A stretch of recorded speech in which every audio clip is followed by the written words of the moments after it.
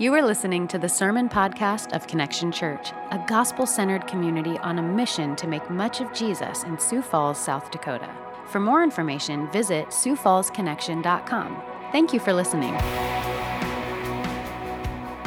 I want to invite you now, as is our custom every Sunday, but as is our custom for the last year and a half, into the Gospel of Matthew, into the 16th chapter. So as we're walking through books of the Bible as a church, I want to invite you to join us. If you don't have a Bible or a smartphone or something that would get you access to one, that's okay. There's a blue paperback Bible in a tray, in a chair that's in front of you. In fact, that's our gift to you.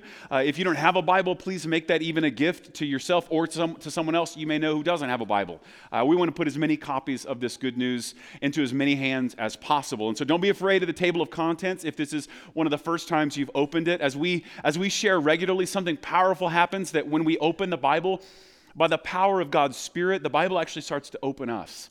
And so whether that's the first or the 1,000th time, there are treasures that we find that come pouring out of it. And so since last year, we've been walking through the Gospel of Matthew, and we find ourselves in the turning point of the entire book. Some of the most important things in the whole of the Gospel of Matthew are found in this chapter. We see who Jesus is, what is the nature of who Jesus is and what he's come to accomplish. We'll see more of that even today. But we saw last week then, in light of Jesus, what is the nature of the church? Who are these people that are followers and disciples of Jesus? And we find that they are Christ's earthly representative, as we'll reread in just a moment, which chronologically makes Peter the first one to make this profession of faith, as we'll read in a moment, the first one to confess this, which is the basis and the center point of our even gathering this morning. And so we've been walking through this, but the last part of this particular chapter, Jesus gives us some predictions about what it is that he is setting out to accomplish, what it is that he's going to do on behalf of his followers and how it will look for them to follow them. And so I've hoped that we would land in this chapter during Holy Week. That is the celebration of Good Friday, the death of Jesus, that because of what God has accomplished through him, the most tragic and awful injustice in the world, when the only innocent man that ever walked the planet was betrayed, falsely accused, and killed, Christians look at and say it was good. And the reason why is what we celebrate in this turning point of Matthew chapter 16. So join me as we're going to read quite a bit of this, the last half of the chapter, so you'll see all of it in context. We're going to spend our time focusing on the last verses 24 through 28, but I'm going to begin reading in verse 13, so you'll see the context of this discussion about who Jesus is, who the church is, and then what it is that Jesus will accomplish and what his disciples will look like as they follow him. So join me as we kind of eavesdrop into Matthew telling us all these powerful things, beginning in verse 13. Now, when Jesus came into the district of Caesarea Philippi, he asked his disciples, "Who do people say that the Son of Man is?" And they said, "Some say John the Baptist, others say Elijah, and others Jeremiah, or one of the prophets." He said to them, "But who do you say that I am?" Simon Peter replied, "You are the Christ, the Son of the living God."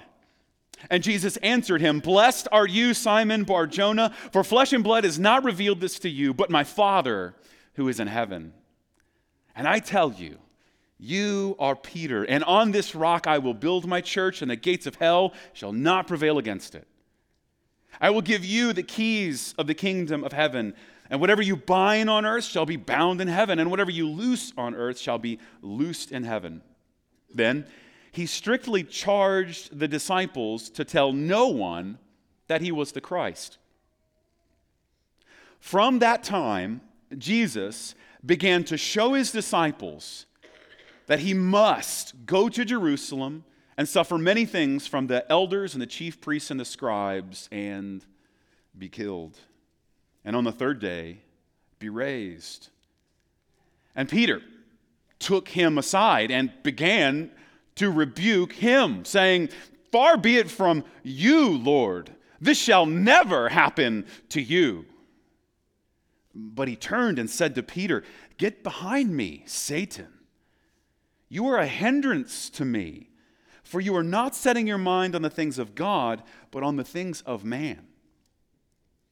Then Jesus told his disciples, if anyone would come after me, let him deny himself and take up his cross and follow me. For whoever would save his life will lose it, but whoever loses his life for my sake will find it. For what will profit a man if he gains the whole world and forfeits his soul? Or what shall a man give in return for his soul? For the Son of Man is going to come with his angels in the glory of his Father, and then he will repay each person according to what he has done. Truly, I say to you, there are some standing here who will not taste death until they see the Son of Man coming in his kingdom.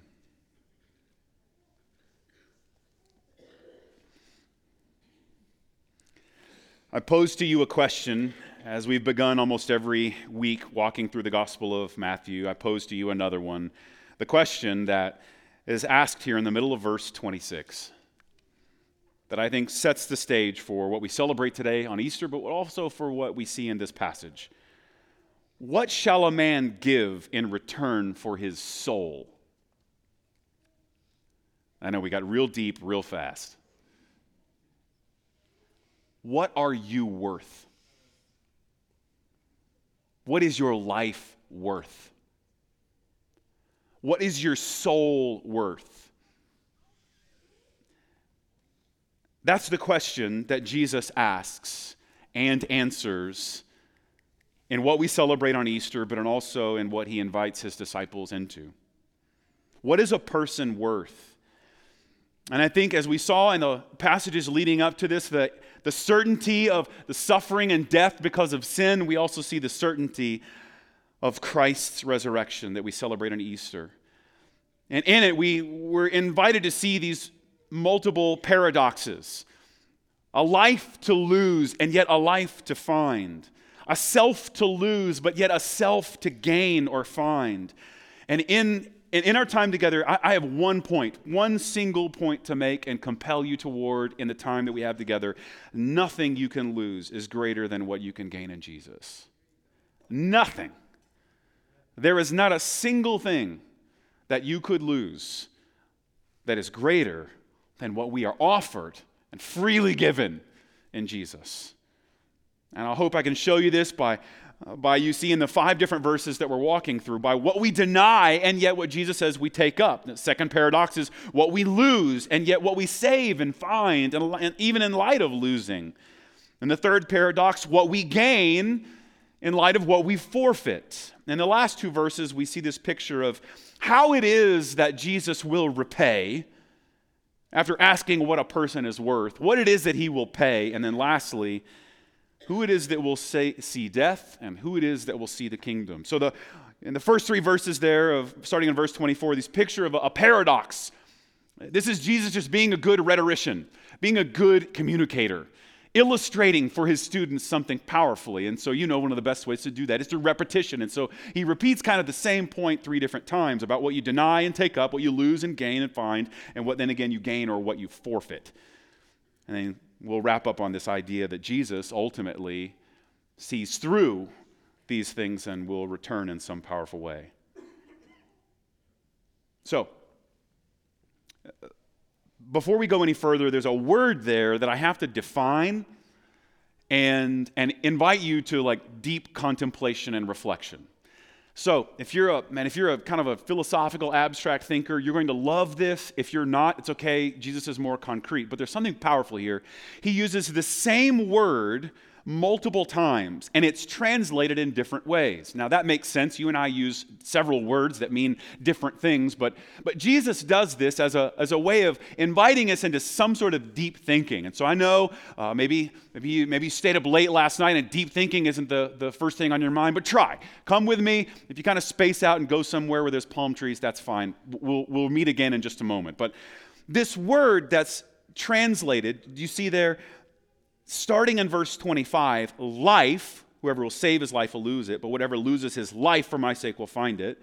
And then he says, what does it profit a man that he gains the whole world but forfeits his soul? Or what shall a man gain in return for his soul? And so the word that's translated life in those first two instances in that first verse I read, and soul in the second two instances is the same word.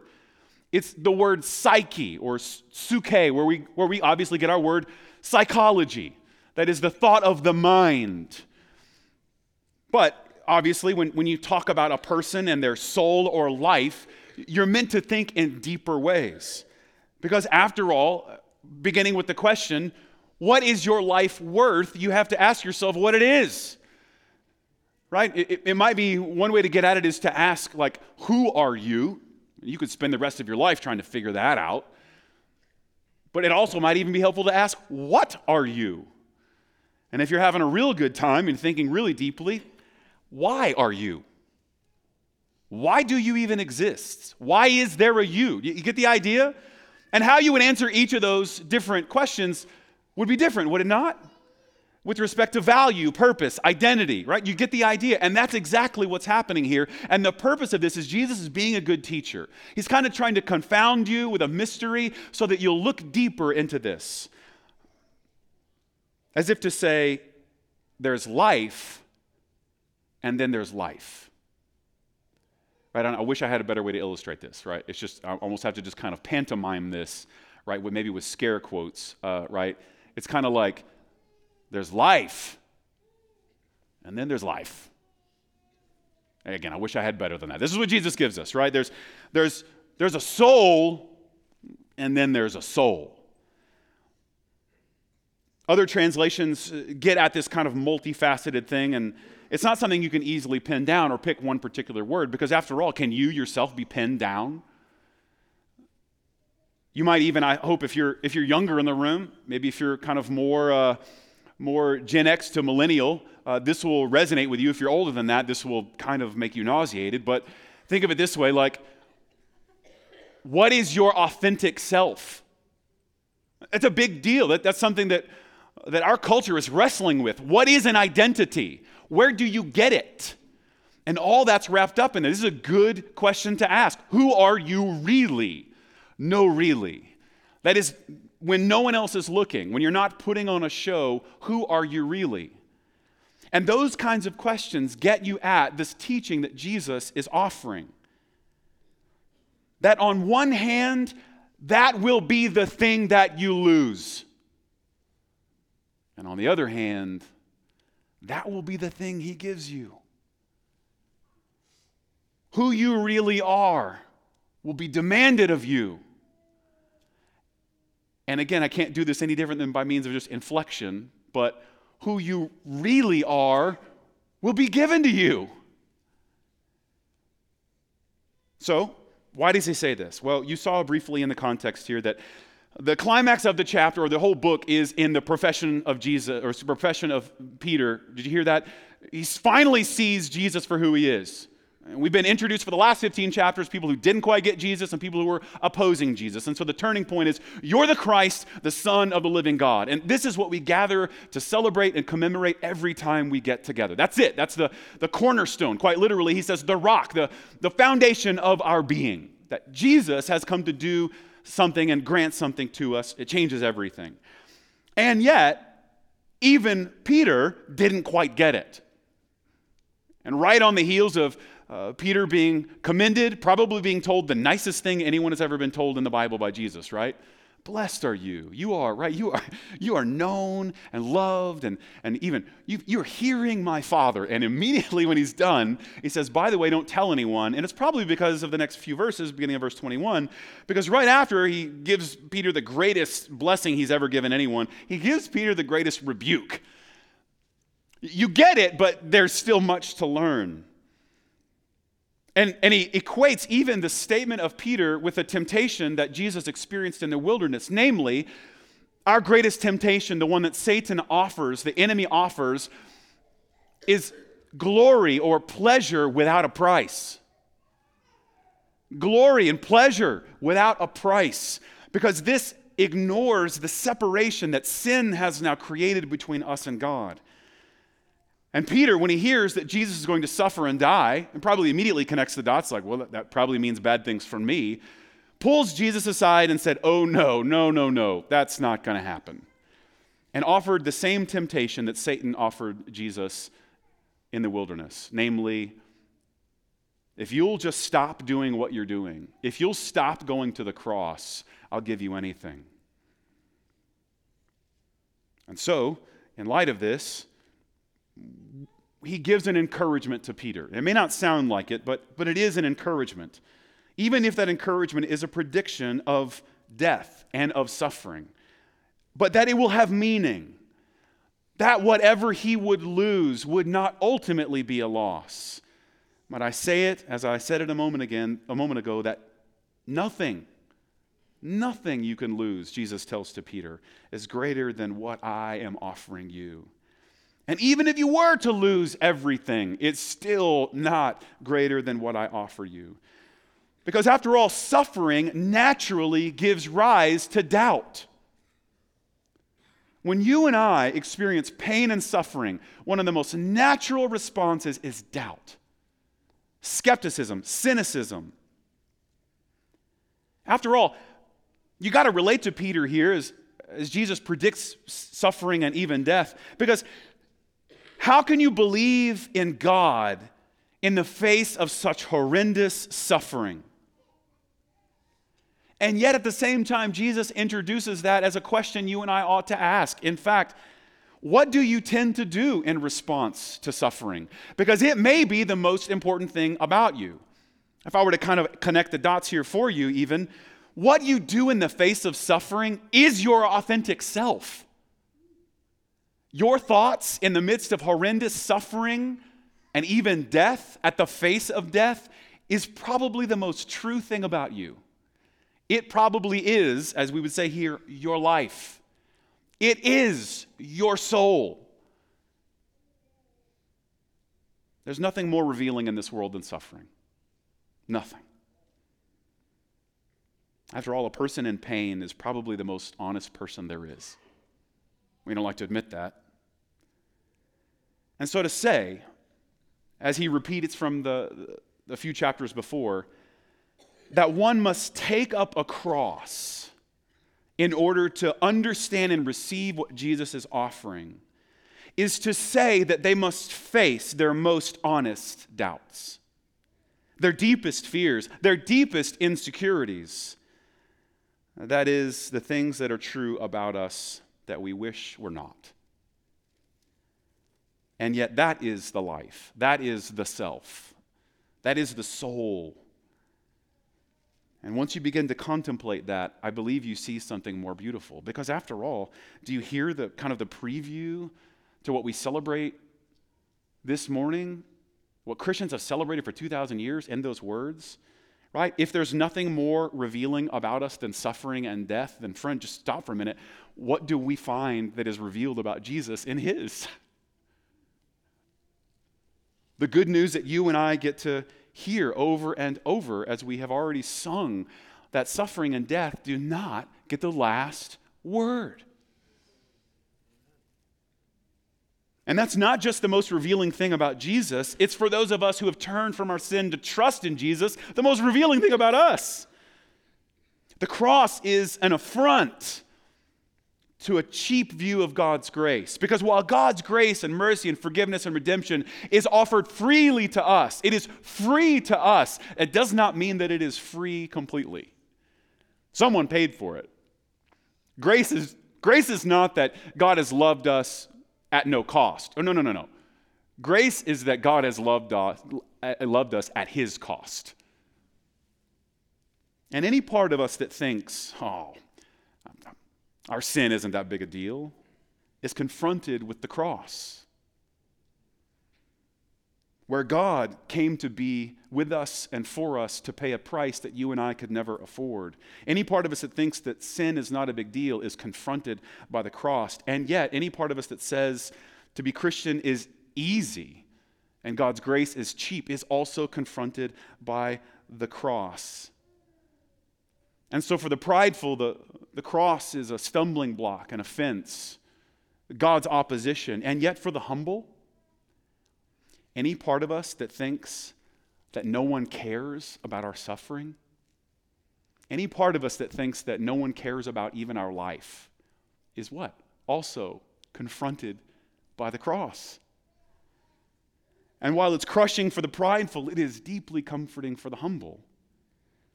The cross was a public spectacle. And so in verse 21, him to state his kind of paradox, that Jesus from that time began to teach that he must go to Jerusalem, suffer these things. In verse 24, when he illustrates them clearly, he says, if anyone would come after me, if you're going to be a part of what I'm doing, if you're going to be a part of this new kingdom I'm bringing, you have to deny yourself and take up the cross and follow me. Those are strong words. The cross was reserved for a special group of people. The cross was a public spectacle. It was the most shameful event possible. It was an instrument of punishment and torture reserved for the most despicable people in society, the people who were not even human. And any understanding of Jesus must include the scandal of the cross. Jesus didn't die a gentle death like Socrates with a cup of hemlock. Instead, as one author puts it, he died like a lynched victim, publicly ridiculed, tortured, a subhuman criminal in torment on a tree of shame.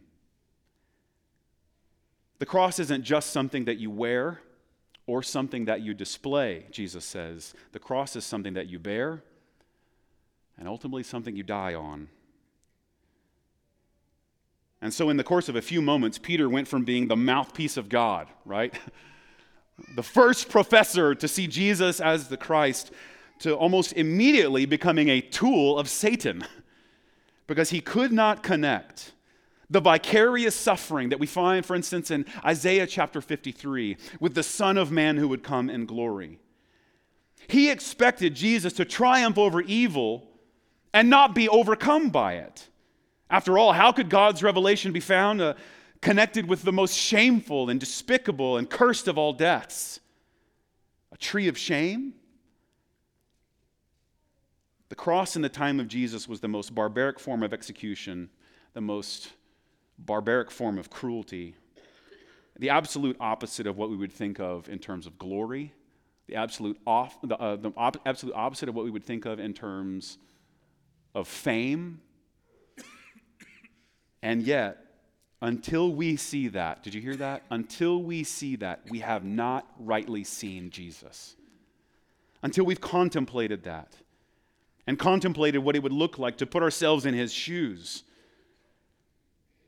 And until you have, he says, you haven't even heard this good news. So I know it starts dark, it starts awful, but the paradox continues before it gets good. Verse 25, for whoever would save his life, again that word, self, if you want to preserve yourself, then ultimately you have to lose it. You have to give it up.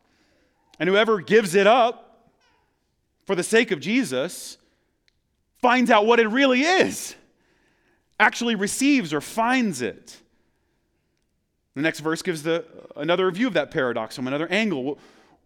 For what will profit a man if he gains the whole world and forfeits his soul? And what shall a man give in return for his soul? You kind of get this picture that I think most of you get. I think it would make sense. That is that whenever you try as hard as you can to find yourself, to put yourself in a particular thing, that's when you're the most hollowed out. Right? So think of it like when you're living for yourself, that's when you're the worst version of yourself. When you see the world as small and you as large, no one can stand you. And yet, ironically, you know this. The people you love, the people that are heroes in your life and mine, are the people who sacrificed greatly for us. Right? I share this with young parents all the time. When you're staying up in the middle of the night for a child. Great, good. Just do me a favor, call your mom and tell her thank you, right? Because now you start to realize, oh, I used to do this too, right? And the people you love and honor are the people who have sacrificed the most greatly, right? The heroes that we celebrate are the ones who have given the most. The people who have allowed us to benefit, right? You know this is true. And Jesus says this is a picture. This is something that you will see in me and yet will start to show up in you. I mean, after all, if you just live for your career or your success, that's when you become the most hollow, superficial version of yourself. Right? Think of this. This is it's both awful and beautiful. Social media has amplified the most extreme things. So, I mean, take that for what it is, but you're getting the most extreme version of whatever you're looking at, and the algorithm wants you to know that he can make money off of you with that. All right. But in light of that, like, living for likes, living for the approval and attention of others, makes you the most hollow version of yourself. And you know this. You know what it's like to feel used, don't you? Like, we all know what it's like to have met someone and realize, I don't think you're really for me. I think you're kind of using me. And you see, like, that's when you see the most hollow version of that person. Because when you live for that, when you live for approval, you become a pretty annoying person no one can trust. Right? When you live for a particular thing, you become the worst version of yourself. You become the most hollow version of yourself. And yet, we know this in principle. When you live for others, when you live sacrificially, something else happens, right? Something more beautiful happens. And the people that you and I love and honor lived for something bigger than themselves. In effect, they were willing to live not for themselves, but to lay down and give up their self, their soul, their life, their being. They were willing to lay that down for something bigger. And friend, the beauty in that is simply an image of the beauty of the character of God visible to us in the death and resurrection of Jesus. And when you lay down yourself, the most full and beautiful version of yourself becomes visible. So this paradox, this what you gain and what you lose, ought to invite you to think about the question, what is a person really worth? Because after all, if you gained everything in this life but lost eternity, you've made a poor investment. And we all know what that looks like, right? When you gamble off futures to put food in your mouth, right? When you gamble off your future to make it through today, that's survival mode. That's not living. And so also, if you pour yourself out to get something in this life that ultimately sacrifices your, again, life, then you've made a poor business deal. So what does he mean then by the last two verses? If the paradox is that we see through Jesus the greatness of what we gain in him, even in light of what we might lose, even if what we lose is our own life, then the last two verses give us a window into what it is that Jesus will do to accomplish that, how it is that we will gain these things. I won't bury the lead here. Those two verses are about something in the future. For the Son of Man, that language there again, is going to come with his angels in the glory of his Father. And then the second part, did you see? They're going to see the Son of Man coming in his kingdom. So there's something about what Jesus is going to, in the future, come to do, in the future, at least from these people listening, that he's going to accomplish that will show them exactly what it is that they're going to gain. And it will show us what it is that we gain, even though we might lose anything. And there's encouragement. Now, okay, so remember I told you this, whenever Jesus is teaching and speaking cryptically, he's not doing it on accident, okay? If he says something that's mysterious, it's because he wanted you to think it was a mystery, right? And so there's always levels to how we interpret what Jesus says, the level of like what's most literally true for the people listening, namely the disciples who are listening here, and then what's more broadly true for Christians who would come after, and then even what's more eternally true. And you'll see there's layers, everything he says here has each one of those layers included, right? So, most narrowly, what does he mean by the people here will not taste death? What a long-winded, I heard one author say that, what a long-winded way to say that. He could have just said, okay, just so you know, guys, some of you won't die. You'll see this before you die. But he doesn't do that, right? He's a good rhetorician. He's a good preacher. And so he's using by means of force and analogy. Some of you will, just listen to it's poetic. Truly I say to you, right? Already, that's poetic, right? Pretty, I don't even introduce myself that way, but I should, right? Truly, I say to you, you're like, okay, who does this guy think he is? Well, truly, I say to you, there are some standing here. Right? You hear the poetic language. You can imagine those standing there, the disciples going like, I have a name, I'm right here, right? But it's more forceful than that. It's more powerful. Some of those standing here will not taste death until they see the Son of Man coming into his kingdom. Now, literally what that means is a few things. One, we know this is true because Judas will not survive to see the resurrected Jesus.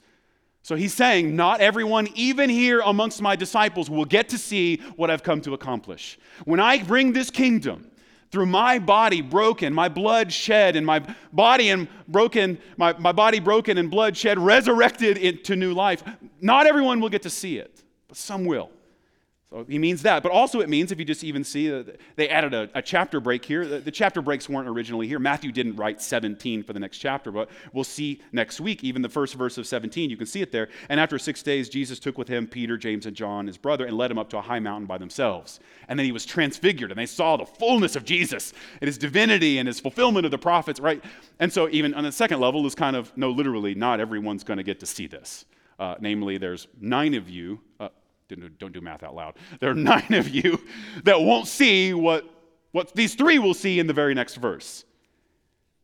But then more broadly, most narrowly, it just means that some of these people wouldn't see it. But most broadly, it means something even more powerful. On one hand, he's saying that literally these people won't know. But on the other hand, he's telling his disciples and he's telling you and me, don't fear death.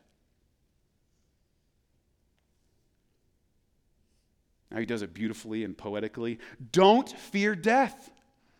The thing that you really need, the thing that you really long for, you'll see your very purpose for living before you die.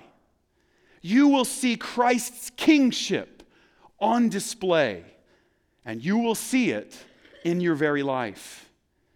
Maybe more broadly, I think what he's saying here, and is encouraging for us, the kingdom that Jesus will bring as judge and ruler is not a pie in the sky when you die. It's not something that hopefully we get to experience one day. It's not a reward, right? That's one of the most powerful things you can ask a person is tell me about paradise, tell me about heaven, right? And I just regularly get a chance to hear this. It's just fresh in my mind. I got to be a part of officiating my uncle's funeral this last week. What a week to do that, right?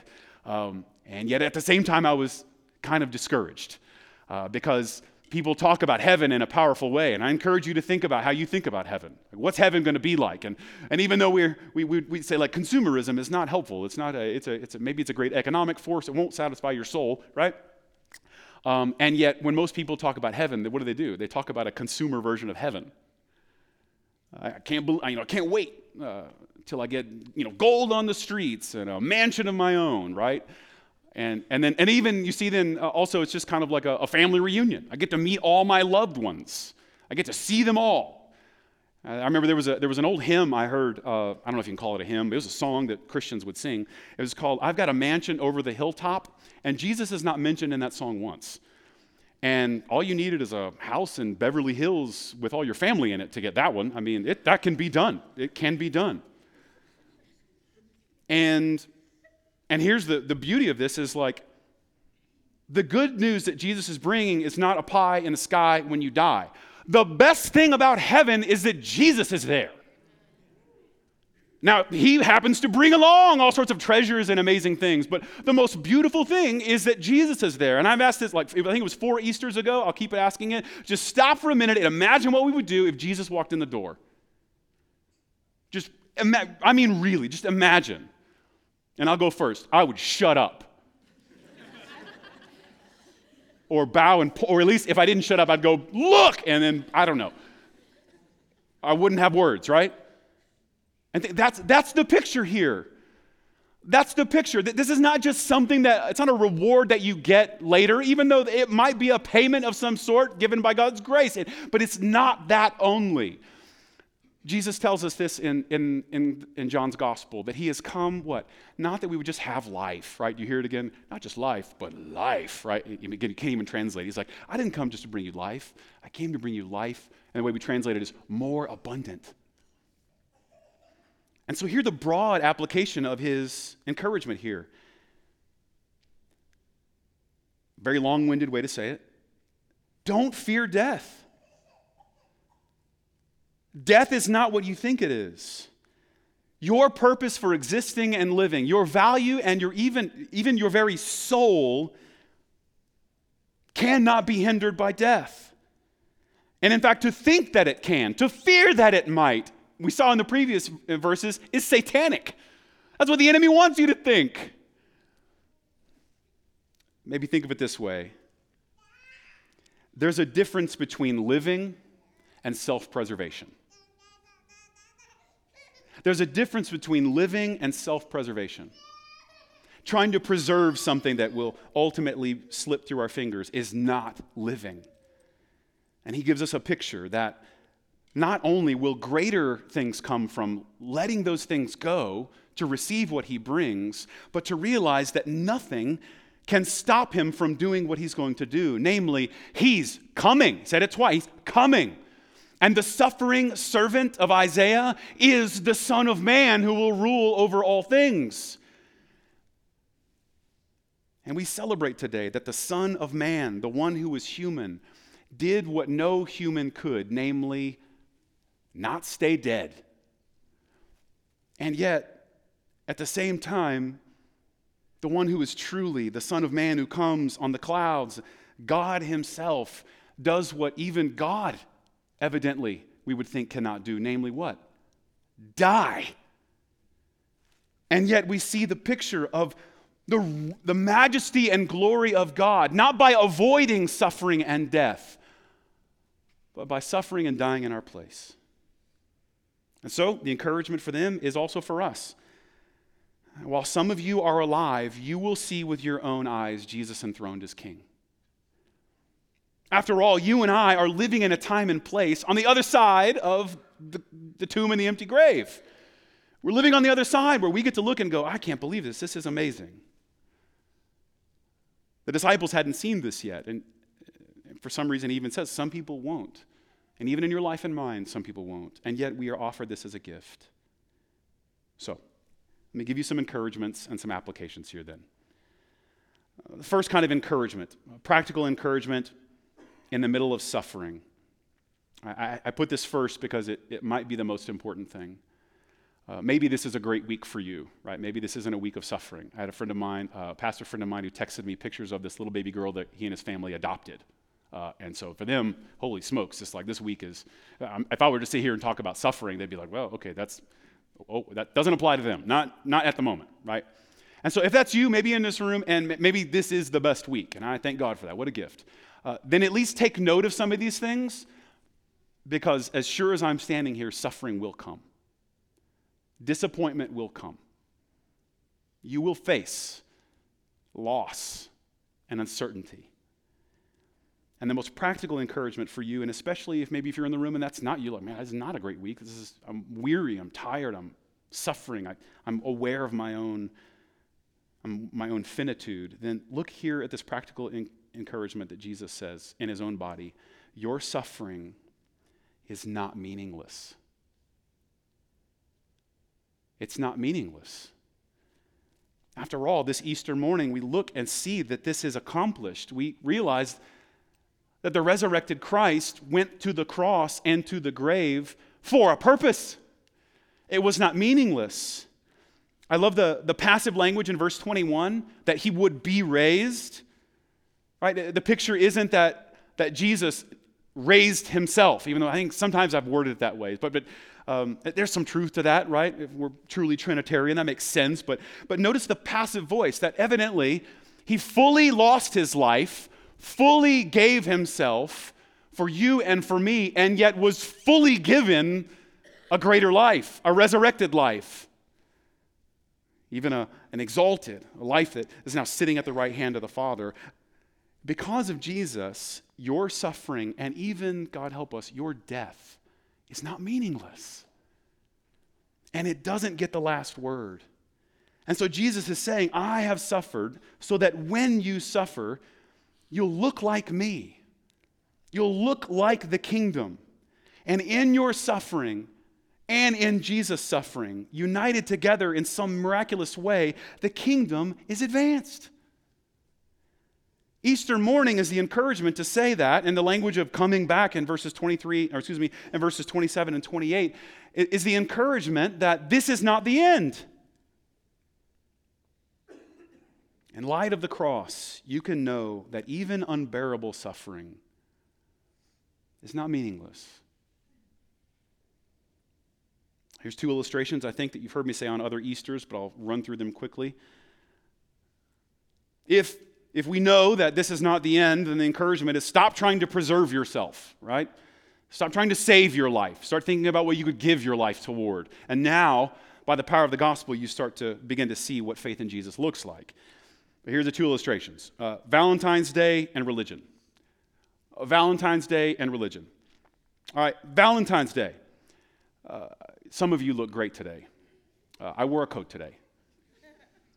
It's because I'm going to take a picture with my daughters and send it to my mom. That's her love language. She thinks I'm handsome and smart. So I'm going to run with that. But beware of the temptation that's there, right? If you only show love to your, say, spouse, like a husband or wife, if you only show affection and kindness and gentleness on Valentine's Day, that's not good for you. In fact, that makes things worse. It's a betrayal of who you really are. And I just warn you, maybe if this is the case, if you're thinking about doing that, celebrate Valentine's Day. But on the other hand, realize that that's not a revelation of true care and love. And in fact, that person, I'll warn you, is going to be more upset about the other 364 days than they are glad for that one. And they will resent you even more, right? Because that's what hypocritical kind of love is. And so on one hand, right, celebrate Valentine's Day, right? Look for all the opportunities you should get to share love to the people you love. I'm not saying don't do that. Absolutely do that. It's a special day. And yet on the other hand, celebrate all the other days. And so the illustration here we see is that even though today is a special day, we celebrate with Christians, and we celebrate because that's what Christians do. We celebrate all the good gifts we've been given, all of them. We look for opportunities to party. That's what we're going to do in eternity because of Jesus. So we do that a little bit here, right? And yet on the other hand, if you're looking for something spectacular, while I'm glad you're here, we do have that. On the other hand, that may not be helpful. The beauty here we see is not what God necessarily gives us when things are going well. The beauty we see here is what God gives us when we feel like we've lost everything. And so, friend, man, you look good. Take pictures, wear pastels, right? Year-round even, I don't know. That'll be your Easter celebration, right? Celebrate today. Tell someone you love how much you care about them. Like, celebrate how good God has been. And yet at the same time, don't let that distract you from like how a beautiful spring day might make you feel. Realize the resurrection is not victory for those who have it figured out and are cleaned up. The resurrection is victory for those who have lost everything. The resurrection is good news for those who have nothing to offer, namely the dead and those who are dead in their trespasses. That leads to the second illustration, I think, this idea of glory that's coming. Valentine's Day and religiosity or religion. In the same way that like looking for Valentine's Day to fix your marriage will make it worse, so also beware of the temptation of religion today. That is, the foundation of religion is that there's a gap between us and God, and we can repair it. We can earn our way back. The picture of the rich young ruler is a great thing I would encourage you to Google this week, right?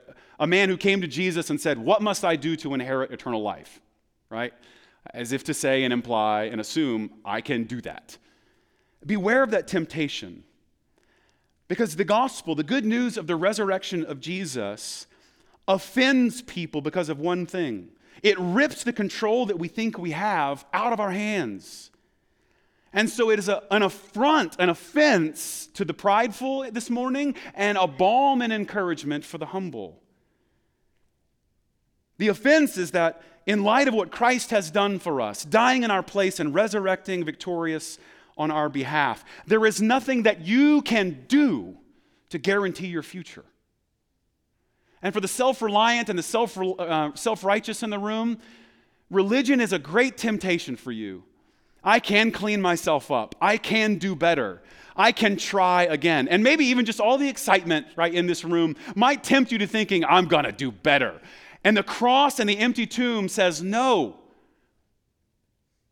You can't do anything to guarantee your future. Jesus says, I must and will do it for you. And this is outrageous. It's downright disrespectful to the prideful. And yet, on the other hand, for the humble, if while the good news of the resurrection against the religiosity that's in our heart to kind of think we are better than we are and can earn our way in, if the good news of the resurrection is an offense to the prideful by saying you can't do anything to guarantee your future, then the good news of the resurrection for the humble is that you don't need to do anything for your future. And so for the prideful, it comes as an offense, right? Don't do better this week, right? Just rest in what Jesus has done. I dare you, right? Just give it a shot. Try to be like, I'm actually not going to do any better. I'm going to rest in the better that Jesus has done. I dare you. Give it a shot. And that comes as an offense because it says that you can't do anything to guarantee your future. But it comes as a comfort for those of us who see Jesus for what he is. We don't need to. The empty tomb is this bold, powerful declaration that everything's done. All you get to do now is rest in it. This is the good news. There's no formula or recipe to get right. And this is downright scandalous. And it's almost too good to be true. But this is true. The kingdom comes through suffering. The kingdom comes through loss. Because it's through this that Jesus ultimately does what we could never do. Think of how Colossians says this. And think of how this picture of the gospel is visible for us. The worst thing that you can do to a person is to kill them. Our capital offenses, right, and even capital punishments are right on. Right? That's the highest thing. Death, causing death, being punished by death. Right, this is the biggest thing you can do. And what does it say to you that the worst possible thing that anyone could do, they did to Jesus? And now Jesus has turned that most awful thing that they have done to him as a spectacle for what he's capable of doing for us. Colossians 2 says it this way: he has disarmed the rulers and authorities and put them to open shame by triumphing over them in him. And so, friend, be encouraged. You also can walk in faith in that. There's nothing anyone can threaten you with that Jesus does not ultimately have power and victory over. And even the awful things you experience will not speak the last word over you. And living in fear of every awful little thing is not really living, and you know it. Real life is when you look through it. When you look through the first 3 verses of losing and gaining, and you see in the last 2 verses Jesus returning to repay and Jesus coming in his kingdom. Here's some examples that I would just encourage you for mission and for life. Even for mission, there's a story you've heard me say. I heard a missionary named Joseph Tson to Romania as he was sent out. And this is, as we are, who are believers in the room, are considered to, as we think about what it looks like to, in faith, lay down our own lives. I want to tell you a story about Joseph Tson. It says that when, he tells the story of how when he was in Romania and when he was being arrested, threatened with, other people had been beaten, other people had even been executed. And he was facing one of the officers, and he even got kind of like passed up to one of the most high-ranking officials. And as he was being interrogated, he shares that this is what he told the interrogator who was threatening to kill him. He says, "What is taking place here is not just an encounter between you and me. This is an encounter between me, or between my God and me. My God is in this suffering teaching me a lesson through you. Now, I don't know what that lesson is. Maybe he wants to teach me several lessons. I only know, sirs, that you will do to me only what God wants you to do, and you will not go 1 inch further, because you are only an instrument of my God. And so every day, he said, I saw those 6 pompous men who tortured him as nothing more than my father's little puppets. In another interrogation, he was speaking to an officer who was threatening to kill him, and he said, Sir, let me explain how I see this issue. Your supreme weapon is killing me, and my supreme weapon is dying. Here's how this works. You know that my sermons on tape have been spread all over this country. And if you kill me, those sermons will be sprinkled with my own blood. Everyone will know I died for my preaching. And everyone who has one of those tapes will pick it up and say, I better listen to this again, to what this man was preaching, because he really meant it. He sealed it with his own life. So, sir, he tells the interrogator, my sermons will speak 10 times louder than before if you kill me. I will actually rejoice in this supreme victory if you kill me. He says, after I told them this, the interrogator sent him home.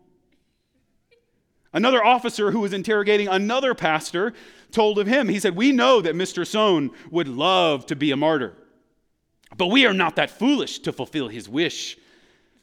I stopped to consider, he says, the meaning of that statement. I remembered how for so many years I had been so afraid of dying. I had kept a low profile because I wanted so badly to live. I had wasted my life in inactivity. But now that I had placed my life on the altar and decided that I was ready to die for the gospel, they were here telling me that they would not kill me. I could go wherever I wanted in the country and preach whatever I wanted, knowing that I was safe. As long as I had tried to save my life, I was losing it. But now that I was willing to lose it, I had found it. He says that dying for the Lord is not an accident. It's not even a tragedy. It's part of the job. It's part of the great ministry. It's part of the greatest way that we declare the goodness of God. So, friend, hold on to Jesus until you die. You may lose things for the sake of the gospel. Hold on to Jesus as you lose them. He's better. Nothing that you can lose is greater than what you can gain in Jesus. And so, friend, even for some of you, if it means going to a place where you're not welcome to die for the sake of the gospel, right? There are billions of people in southern Saudi Arabia and northern Yemen. There are more Christians in this room than there are amongst the billions in southern Saudi Arabia and northern Yemen. Pray for that, knowing that some will go and some will die. Because getting the gospel to where it's unwelcome will cost you, and that won't be a problem. It won't be something that Jesus is caught off guard by. So, friend, hold on to Jesus until you die. Hold on to this profession. Maybe it'll be a martyr on mission. Maybe it'll be an old man or woman dying in your bed. Maybe most likely it'll be somewhere in between. And yet, whatever the case is, hold on to Jesus as you lose everything. He's better. That's a picture from mission, but here's a picture from life. You and I are privileged to live in a time and place that the disciples did not. We have seen and heard the good news of Christ's death and resurrection. Now, let's get busy living. If you're in this room, you've heard the good news, even at the time that we've sung and prayed and I've spoken, that the greatest enemy and his greatest weapon have been turned against him, so that now his greatest weapon, death, is a shame.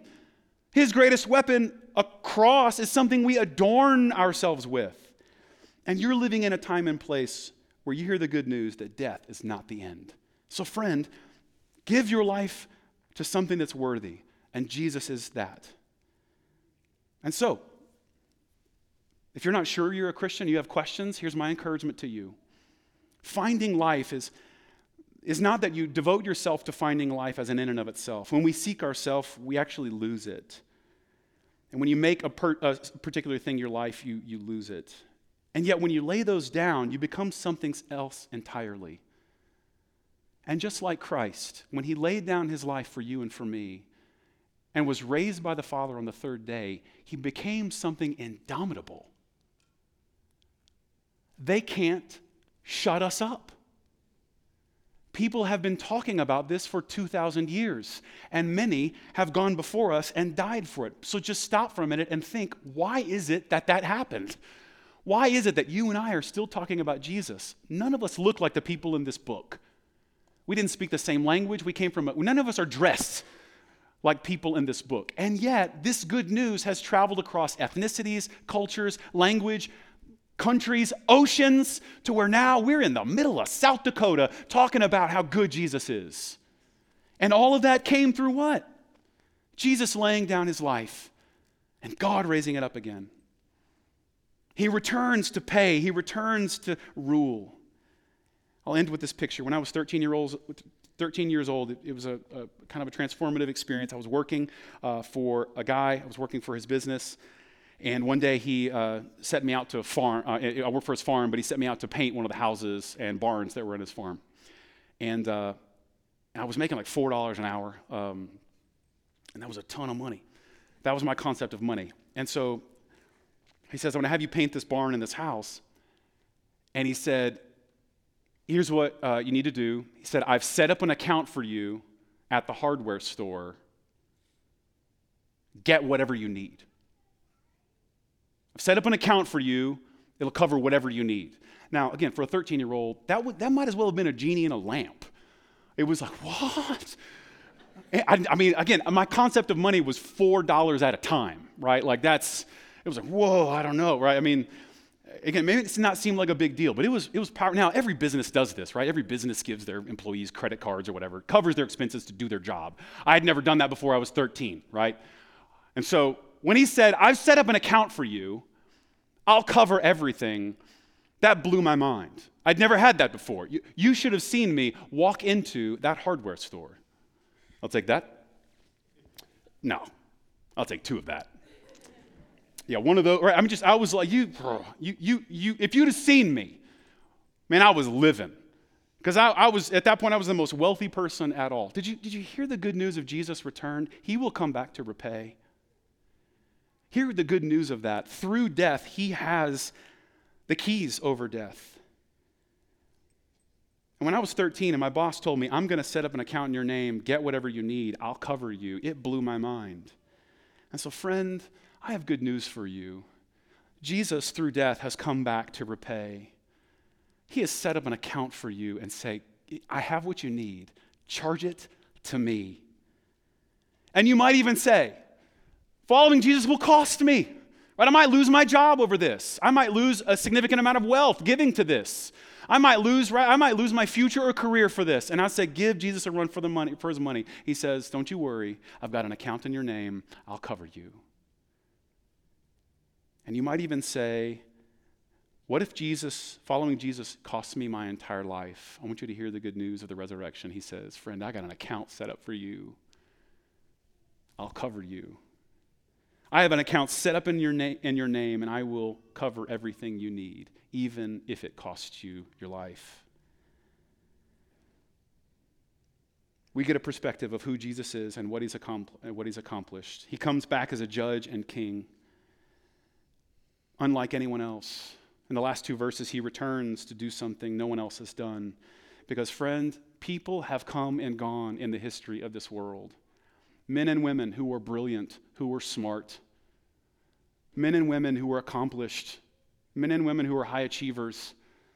Men and women you would remember, who were famous, who were well known.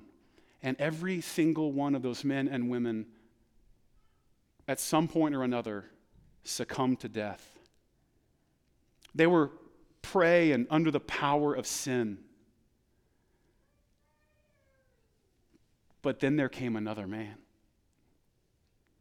There came another man. And unlike all of the men and women who had gone before him, instead of being prey to sin, he had power over sin. Instead of being overwhelmed by death, he overwhelmed death. Instead of being tempted and overpowered by Satan, he crushed the head of that ancient snake, triumphing over death.